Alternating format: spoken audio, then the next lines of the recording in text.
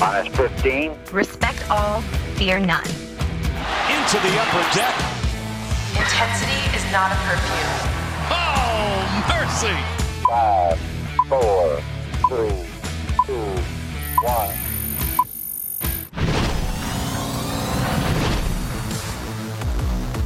From high above Oriole Park at Camden Yards, inside the warehouse, this is the Mass and All Access podcast.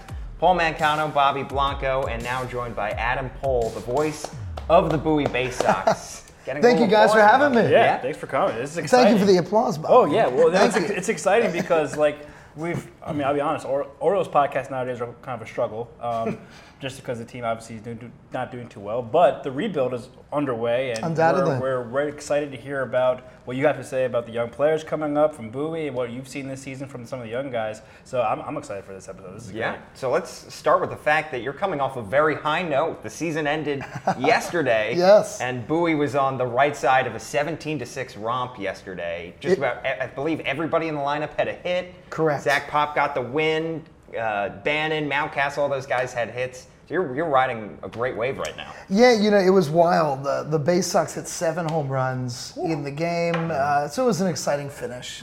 Obviously, the minor leagues are about developing players.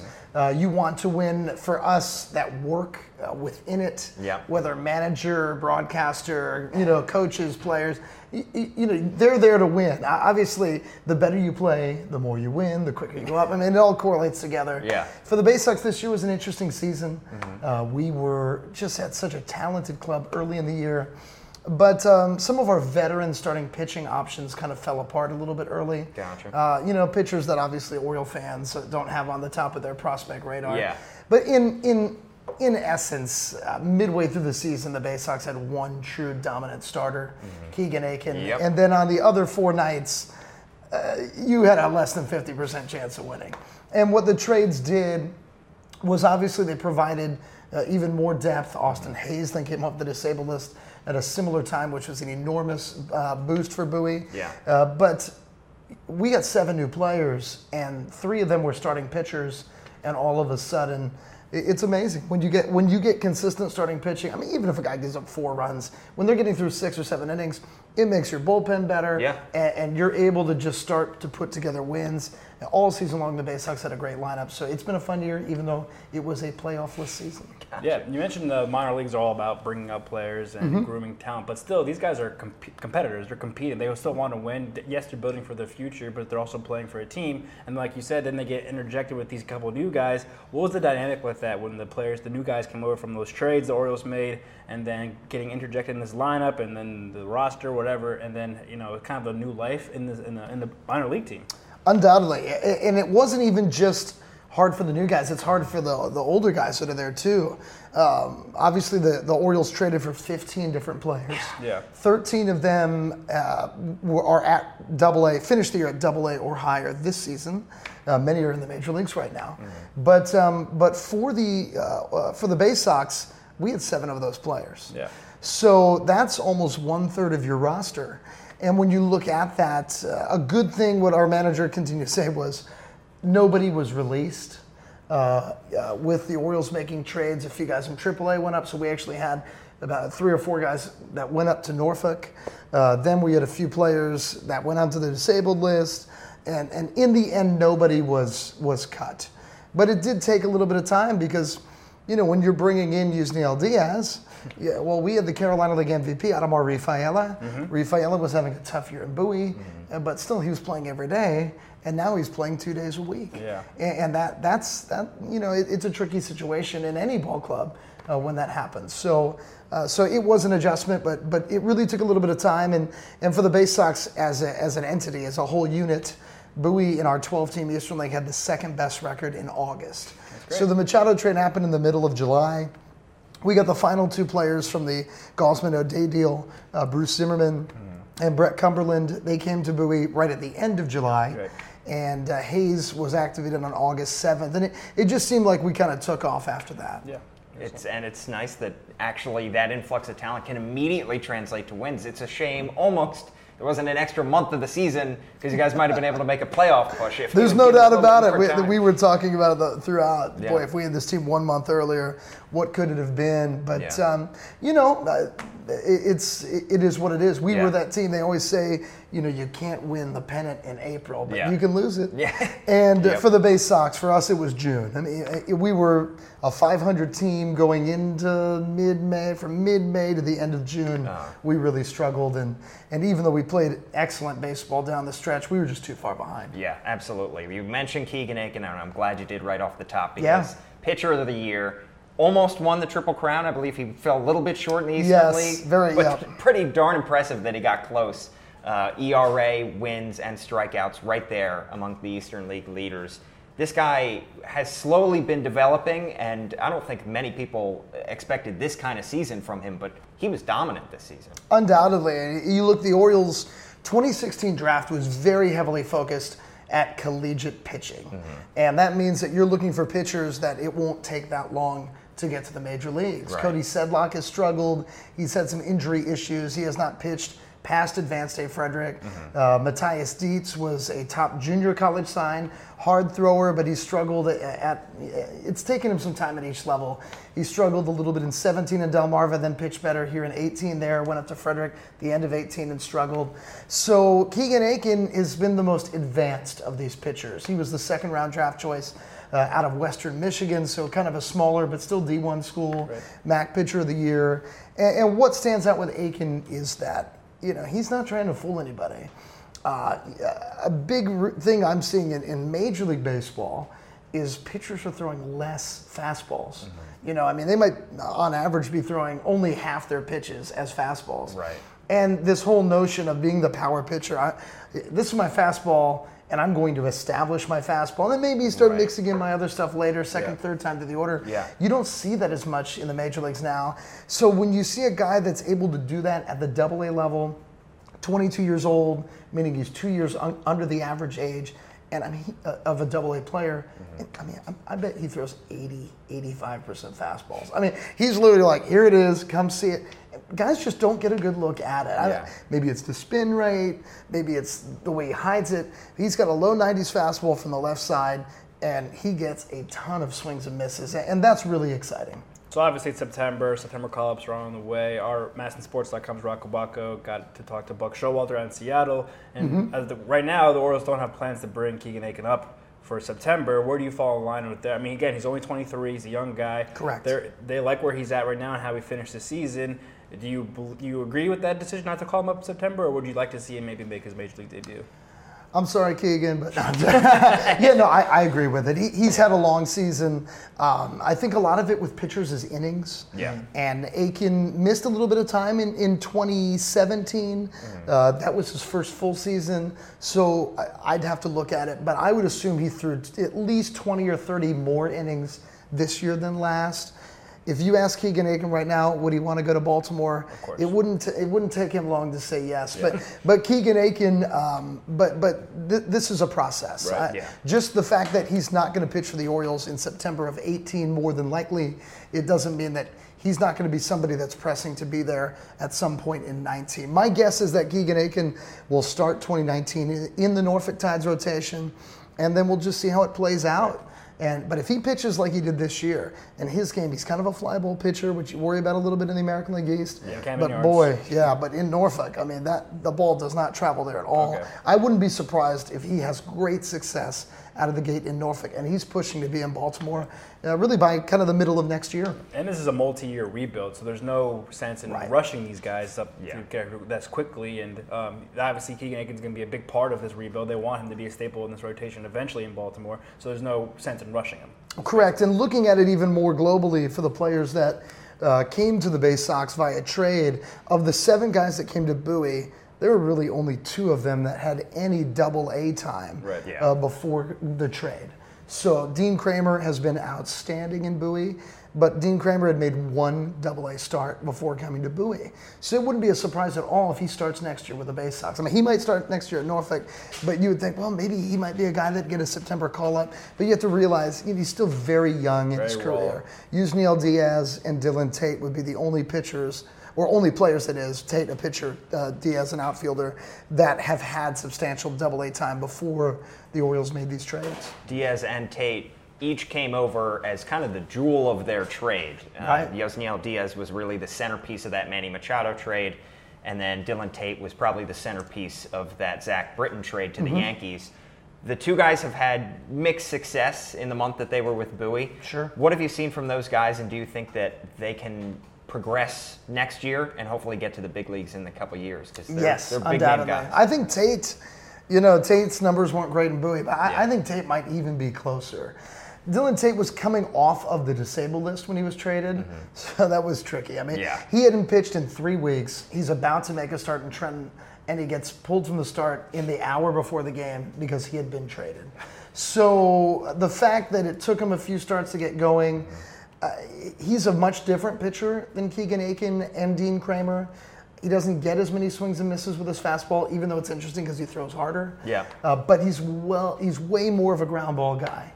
And I feel like at the big leagues, with the kind of defense that you have at this level down the road here in Baltimore, that your hope is that translates and correlates to even better numbers than he had in Bowie. So I think that Tate's very interesting. He is the oldest player of the ones that came to Bowie overall. Right. He was the number 4 pick of the 15 draft. Diaz is only 21 years old, but for Diaz, he's a ball player that just shows tools, but he's just not a dominant Double-A player yet. Yeah. I mean, when you see him on the right night, it's whoa. Yeah.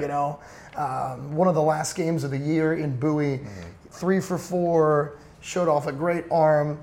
Hit 3 line drives to hit a line drive to every field. Yeah. Like, well, when he hits a home run, it's not scraping the wall. I mean, it's literally, it's way in the night, Yeah. So.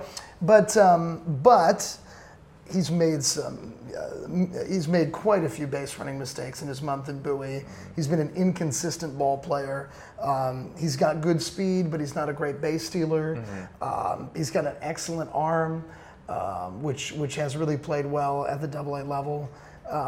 So I think he needs to mature. He just needs some more time. I wouldn't be surprised if he's in Triple-A for the majority of next year. Okay. Speaking of Diaz and that Manny Machado trade, another player that came over from the Dodgers system is Zach Pop. Yes. A big kid. He's a big fan of his last name. I'm loving Pop. It's a big league name, fun, isn't it? Yeah, it's a fun name. That's got to be a help as a broadcaster, especially. Yes. But 21 years old, he's 6'4", 220. He's a big guy, and he hadn't pitched in Double-A until he came over to Bowie, and then he pitched to an ERA, I believe, of 2.53 right. in 14 appearances. So pretty solid for a big guy who's coming over to a new team and a new level. And keep in mind, in his first outing, he gave up 3 runs, and he did not get an out. Yeah. So as a reliever, rough start, but that's hard. So he basically pitched to a sub-2 ERA, other than his debut with Bowie. Right. Pop is probably he's so interesting. One of the things we've been talking about, the timing of these guys coming up. Yeah. Bruce Zimmerman, Zach Pop, and Rylan Bannon were 3 players, all collegiate ball players, that were drafted in 2017 that were finished the year in Bowie. The Orioles, in their top 10 rounds, and that might be 11 players of the 17 draft, they drafted 7 college players, and not one of them has ever played a game at Bowie. Okay. And some of them are some of our guys that we're going to talk about in years to come. Michael Bauman and Zach Lowther that were just outstanding in Frederick this year. So really, Pop, so ahead of the game in that regard. He started the year in Low A in the Dodgers organization. He went to High A Rancho Cucamonga, and he might have the greatest ERA in team history because he gave up 1 run in 27 innings, and then had already been promoted to Tulsa. 3.3. Yeah, 0.33 ERA. That's pretty good. Yeah, that'll work. And then he came to Bowie, so that was a tough thing. Like, you get traded, and then you're going to Double-A, which is, they always say, the biggest jump in the minors for a ball player is from High A to Double-A. Now the biggest jumps to the majors, right? But within the minor leagues, exactly. right? So Pop, it's really exciting, and in a way, he's kind of like a right-handed Zach Britton. It's hard to put him on that pedestal because Yeah. Zach was such an incredible pitcher and a starter coming up through the minor leagues. A lot of Exactly, times yeah. your best relievers are actually starters in the minors. Right. Some people actually think Dylan Tate might be that kind of guy, that he Interesting. can be a dominant late inning reliever. Gotcha. But anyways, with a guy like Pop, I mean, I like guys that you know what they're throwing and you still can't hit it. Right. Yeah. So Aiken's like that, Kramer's like that, and Pop is like that. Pop throws a mid-90s two-seam fastball that can touch the 97, 98s, Yeah. and then he's got a slider. But he's all about getting ground balls, and that's the thing. You know, if he walks a guy, all of a sudden, boom, ground ball, double play, and very effective, Yeah. very effective in Bowie. He's got a lot of stuff that can play, and he's just 21 years old, as you mentioned. Ryan Mountcastle, another Yes. guy who's 21 years old, one of the younger guys on this team. He definitely has the offense. That much I think we can say for sure. He hit close to 300 with Bowie with 13 homers. The defense is certainly a concern. 16 Sure. errors in 81 games. How much are you concerned about the defense? We see a lot of guys, you know, Buck Showalter has said we want to make sure that he can play defensively at this level. Correct. Buck Showalter has said we want to make sure that he can play defensively at this level. Correct. Before anything else can develop. How worried would you be about Ryan Mountcastle's defense at this point? Well, you know, so the big question about Mountcastle is, can he be an everyday third baseman Yeah. in the major leagues? And my take on it is not, it's kind of a little bit of a different way to look at it. I don't think he has to be a third baseman. I'm not saying, the good thing about Mountcastle is that when he came to Bowie late in 17, he really struggled. Yeah. And immediately when he started with the Bay Sox in 18, and I'm just talking defensively, you could tell that he put a lot of work into it. And for me, that so much of the minor leagues is improving. I mean, you know, these guys are at AA for a reason. If they Yeah. were good enough, they'd be here now, Yeah. right? So that's kind of the joke. If you want to be in the major leagues, play better. Yeah. But the reality with a guy like Mountcastle is that he's 21 years old. I talked about it a little bit earlier. The average AA player is 24. To hit 300, to do so with power in the middle of the order, I mean, this is, it's abnormal. Yeah, yeah. What he has shown as a hitter. And one Orioles scout talked to me and said, Adam, the bat makes the player. You know, so a lot of guys, defense can take you to the major leagues. Can they hit enough? For Mountcastle, his bat is going to be, especially, I mean, he's really a young-looking guy. He's when you meet him, you're like, whoa, this guy's young. Yeah, yeah. And he's going to gain so much strength. You already see an increase in home runs and some power numbers this season. I just think that I think in 3 or 4 years, when Mountcastle's 24, 25 years old, he's going to be a middle of the order bat for the Orioles. And, you know, hopefully he improves enough to be an average third baseman, but I don't think he has to. I think that he could be an outstanding first baseman. Maybe he's in left field. Yeah. I mean, he's going to be a guy that hits enough that you can't keep him out of the lineup. Yeah. And he's going to be a great Oriole. I really believe that. Wow. And we saw this year even, I saw he played, 20 games as a DH? So, Yeah. you know, they found ways to work him into the lineup wherever it was. They weren't letting his defense hold him back. Correct. Undoubtedly. Yeah. Another Ryan that Orioles fans are very popular. I was very like Ryan McKenna. Yeah. Outfielder, a kid who started with Frederick this season, earned a midseason promotion to Bowie. He tore up at Frederick. He was Unbelievable. He was hitting 377, which is absurd, almost 400. And then it kind of came back down to earth when he hits Bowie. You mentioned the toughest jump is from single A to double A. Was that kind of the case with Ryan McKenna and playing the outfield? Or was Yeah, I it too guess much so. for I him? mean, it's a good question. McKenna did. It's going to be really interesting to see how he does in Bowie next year. Yeah. You saw it with Mountcastle last season offensively. McKenna made it up to Bowie a little bit earlier. McKenna and Mountcastle, by the way, they're the exact same age. They're born 3 days apart. from each other. Yeah, and they're roommates, right? Yeah, exactly. Yeah. But McKenna plays the leadoff game. He's got a very good eye at the plate. Takes a lot of pitches. So that's a good thing. You know, there have been a lot of players. Baltimore, you know, this last generation of the Orioles was there wasn't a huge on base percentage Right. aspect to the Orioles. High homers, but high strikeouts too. Exactly. So McKenna, for me, struck out a lot this year in AA. He got beat by a lot of fastballs. But, man, 21 years old, he hit 377 in Yeah. Frederick. I mean, I broadcast Frederick from 2007 to 2013. I'll tell you, there was never a player that hit 377 and a half. Yeah. And he did it as a 21-year-old. I mean, a lot of times guys dominate a level and they're 2 or 3 years older than the average age of that level, and you get it.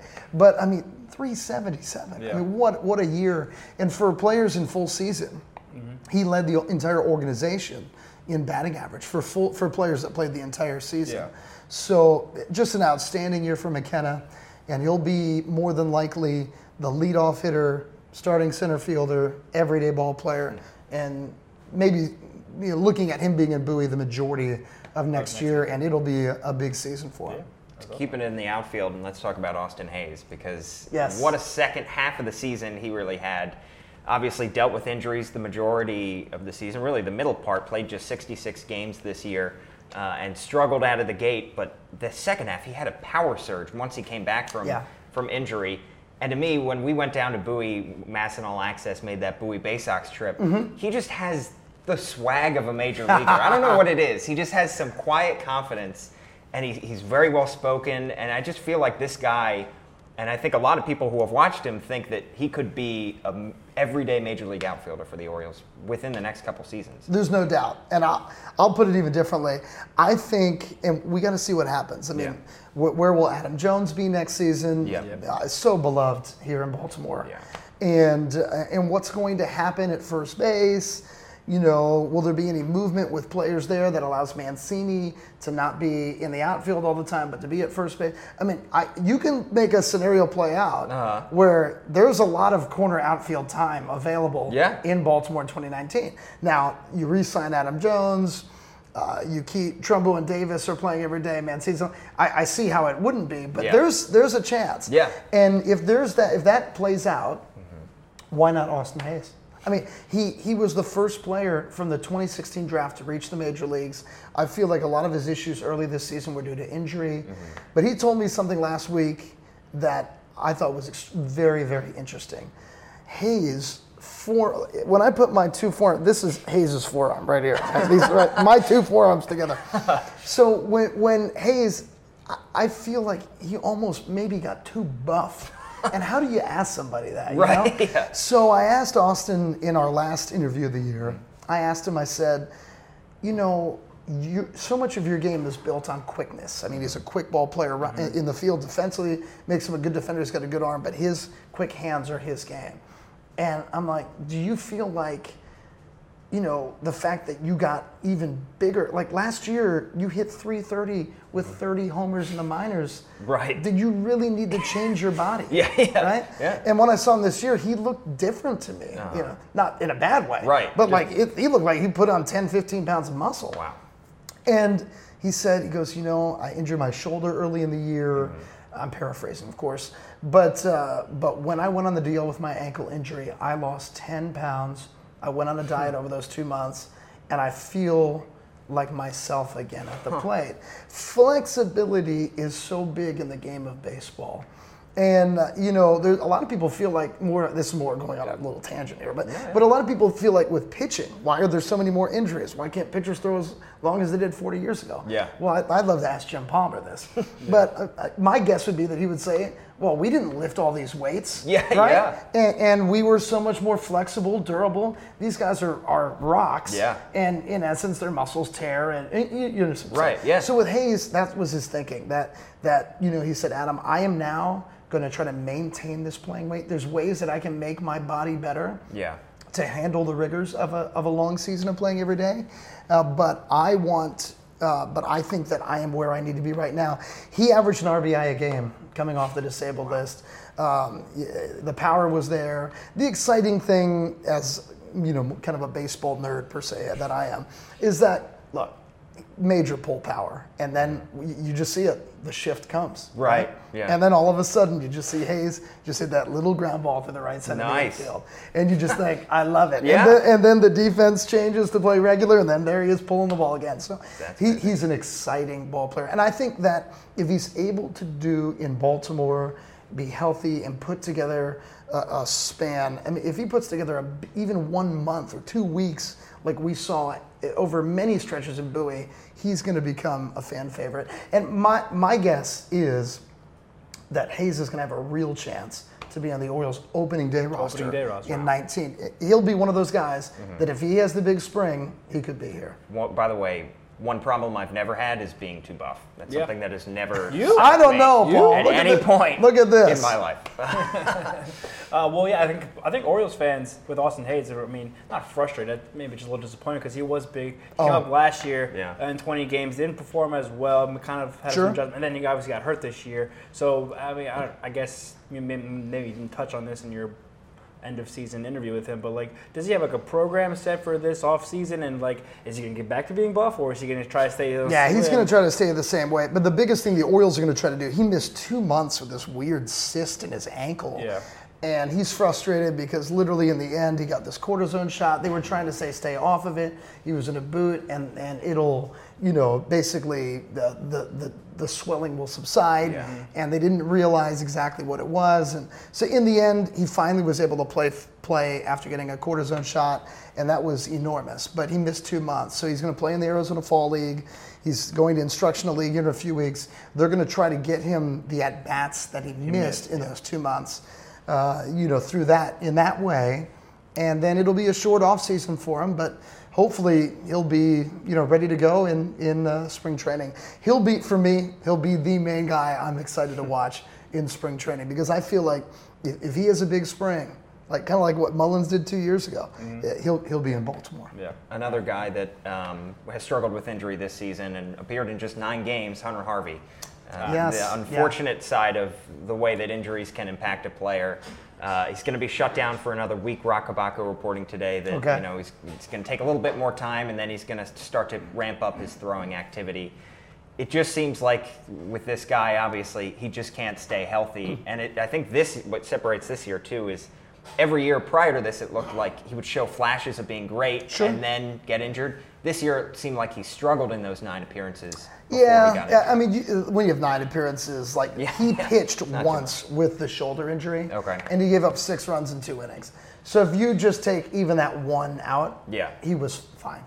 Even that one outing. So I think with Hunter Harvey, the thing is that, golly, I'm the same way. I mean, he was drafted in 2013. We want him at Camden Yards, top of the rotation. Now, I mean, if he was healthy throughout the process, he would have been a base sock in 15 or 16.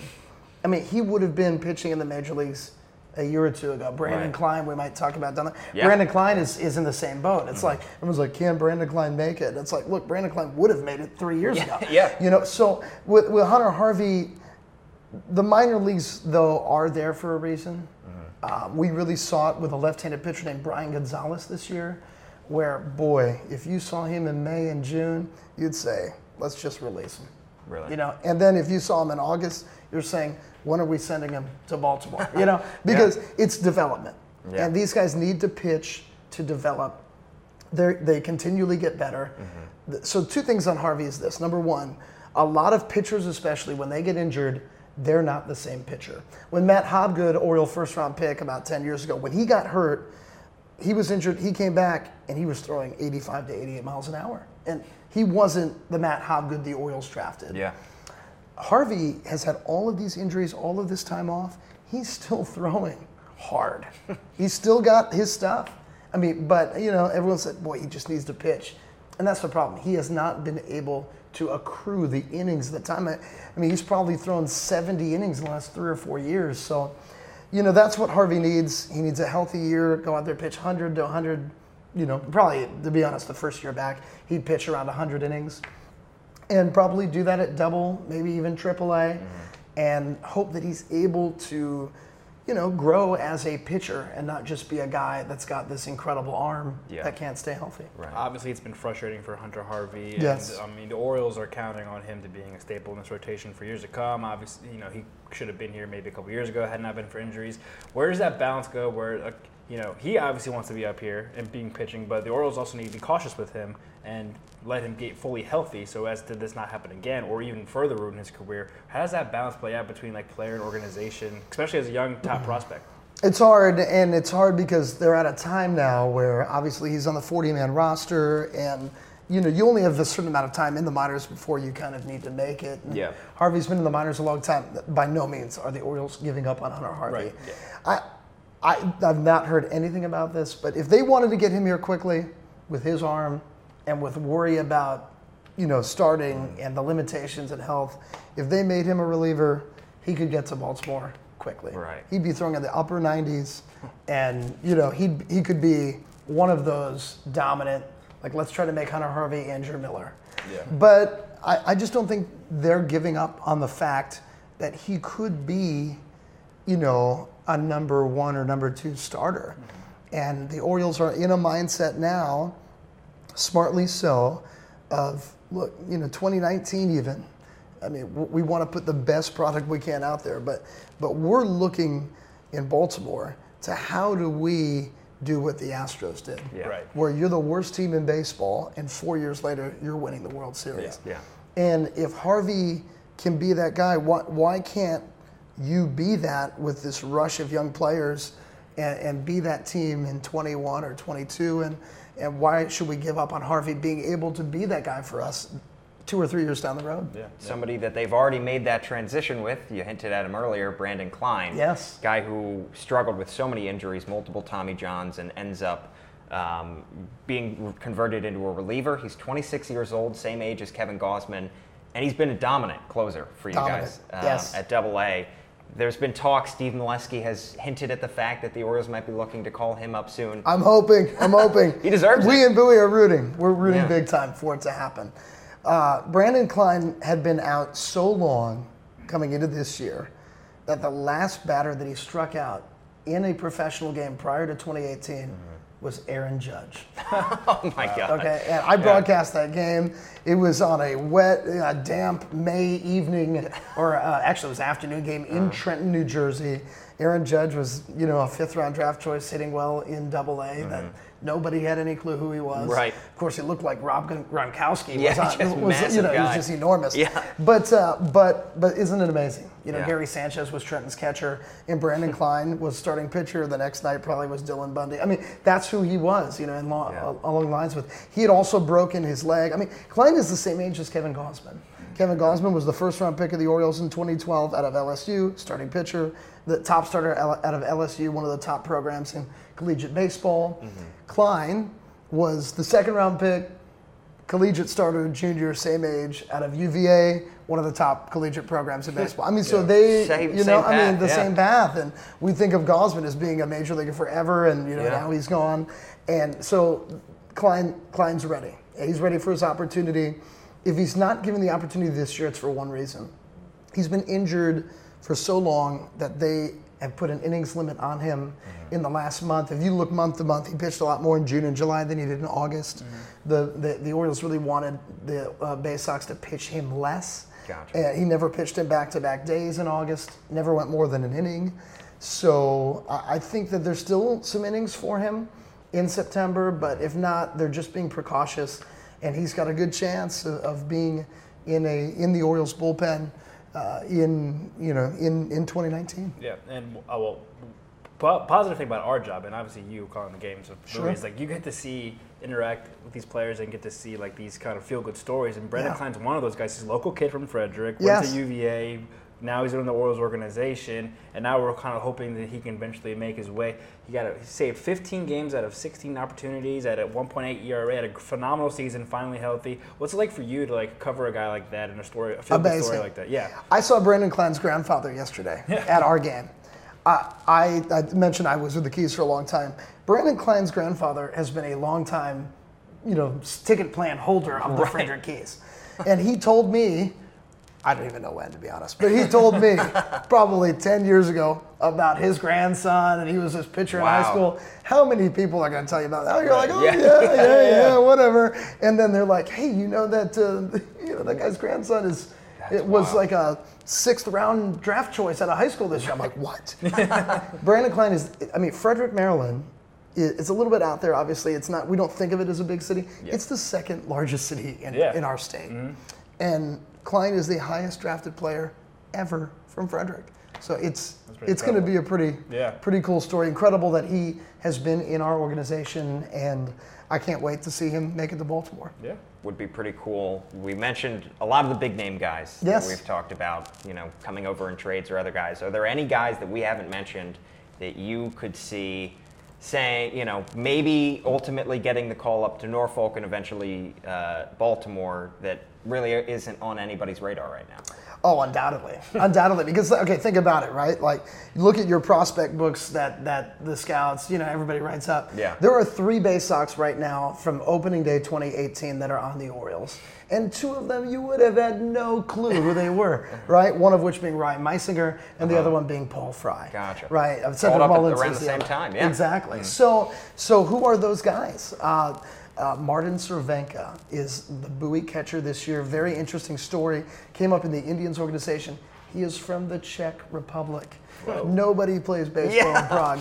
I asked Martin if he was famous in Prague. He says, my family knows who I am. Right, so Martin Cervenka, 26 years old, a little bit old. Mm-hmm. Now guess what? The 2017 catcher for the Bowie Bay Sox was a 26-year-old catcher named Austin Wentz. Gotcha, Okay, so there you go, right there. Yeah. But Cervenka would have to be protected this offseason. He'd have to be placed on the 40-man. Mm-hmm. That's going to be a real decision for the Orioles. He was the Orioles minor league player of the month in July. The thing is, what he showed the second half of the year is that he could hit a little bit. He can really drive the ball. He's really just a pull power hitter. But he is a very, very good defensive catcher. Mm-hmm. And when you think about catching, that's one of those prime defensive positions that it's integral to have something like that. Yeah. God, it's hard when you're calling the game to know if a guy's a great pitch framer. But apparently he's a great pitch. He is. He's really good at framing pitches, incredibly accurate throwing arm, one of the top throwers in the Eastern League this year for catchers. So it wouldn't be a surprise. I had one scout tell me Cervenka is going to be catching in Baltimore next year. Wow. And he's somebody, and obviously most Oriole fans don't know who Martin Cervenka is. Yeah, right. And most people from Prague don't either, apparently. Other guys, though, like Jay Flaw is a right-handed reliever. He was a 6th-round pick in 2015. Nobody, Flaw doesn't throw 95. He's a low 90s guy from the right side. But they hit 150 against him this year in the Eastern League. Wow. So why can't he be next year's Meisinger or Fry? Yeah. Tanner Kleberad is another reliever that had a very good season in Bowie. That's really under the radar. And lastly, Adelín Rodriguez is a big kind of power first baseman, 26 years old, so that's old for the level.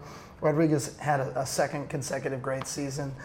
He's only the second base Sox all time to hit 20 home runs in consecutive years in Bowie. Wow. So it'll be interesting. He's a free agent. Along with a guy like Corbin Joseph, that's a little bit on the older side. Will the Orioles sign guys like that back and probably have them in Norfolk? If not, I would assume they'll both be playing somewhere in AAA. Gotcha. My kind of dark horse for a September call-up, and he actually played at AAA this whole season, but I'm sure you're very familiar with him because he's the longest tenured Oriole organization, Yes. Garbez Rosa. Yes. He's been here since 2007, and he's played 590 games at AA Bowie, so you've seen him play a bunch. How about that? Never made the major leagues. With this kind of season the Orioles are having, I know it's the rebuild, they want to see what the young talent they have, but is there any chance you could probably see Rosa up at the big leagues and make his major Wouldn't league that be debut? great? That'd be a fantastic story. It's something that I hope to see. Rosa, this is how long Rosa's been in the Orioles minor leagues. He was the starting shortstop in Frederick in 2011 for the first half of the year, and then they called up 2 middle infielders from Delmarva, Jonathan Scope and Manny Machado. Yeah. And instead of moving Rosa to third base, they wanted him to play it short. So Rosa, even though he's doing okay, he got sent down to Delmarva just so he could play for the second half of that year. He played all of 2012 in Frederick and then 5 years in Bowie from 2013 to 17. He is the only player ever to be the Eastern League MVP in both the regular season and the playoffs. Yeah. He was the playoff MVP in 15 and the regular season MVP last year. The thing about Rosa, he's always been such a rangy, great utility player. I always thought he almost fit a National League mold a little bit better in that way. Like the perfect guy to bring off the bench in a double switch because he can play third base, left field. I felt like last year he kind of tweaked his back. He wasn't moving defensively like he had been before. Where literally, like Gary Kendall, our manager a few years ago, said, Rosa's a middle infielder. He's our best defensive outfielder. Because he's got a good arm. Yeah. He's really rangy. And it's just, he's like, it's great. I just put him out in center one night. And I'm like, whoa, So the thing about Rosa that worries me about this year is that he's played mostly first base in Norfolk. Okay. And that says to me that maybe he has not been able to get that range back. Yeah. When you are a high minor league player that can't break through to the major leagues, you can still make a little bit of money. but you have no off season. So a guy like Rosa will play an entire minor league season, then he'll go home, he'll play in the Dominican Winter League all winter, and he'll make good money there. And then he'll come back, and sometimes I feel like it wears down some of these players. Yeah. More so where if Rosa was a guy making $10 million a year, he'd be going home and resting and getting ready for the next season. Yeah. Instead of going and playing another season. So I really hope. Yeah. I mean, he's been in this is 13th season. Yeah, he's been in the longer than Orioles Adam minors. Jones, which is Yeah. in the Orioles. When Zach organization. Britton was traded, right? Yeah. Only Zach Britton had been in the organization longer. Wow, that is amazing. Yeah.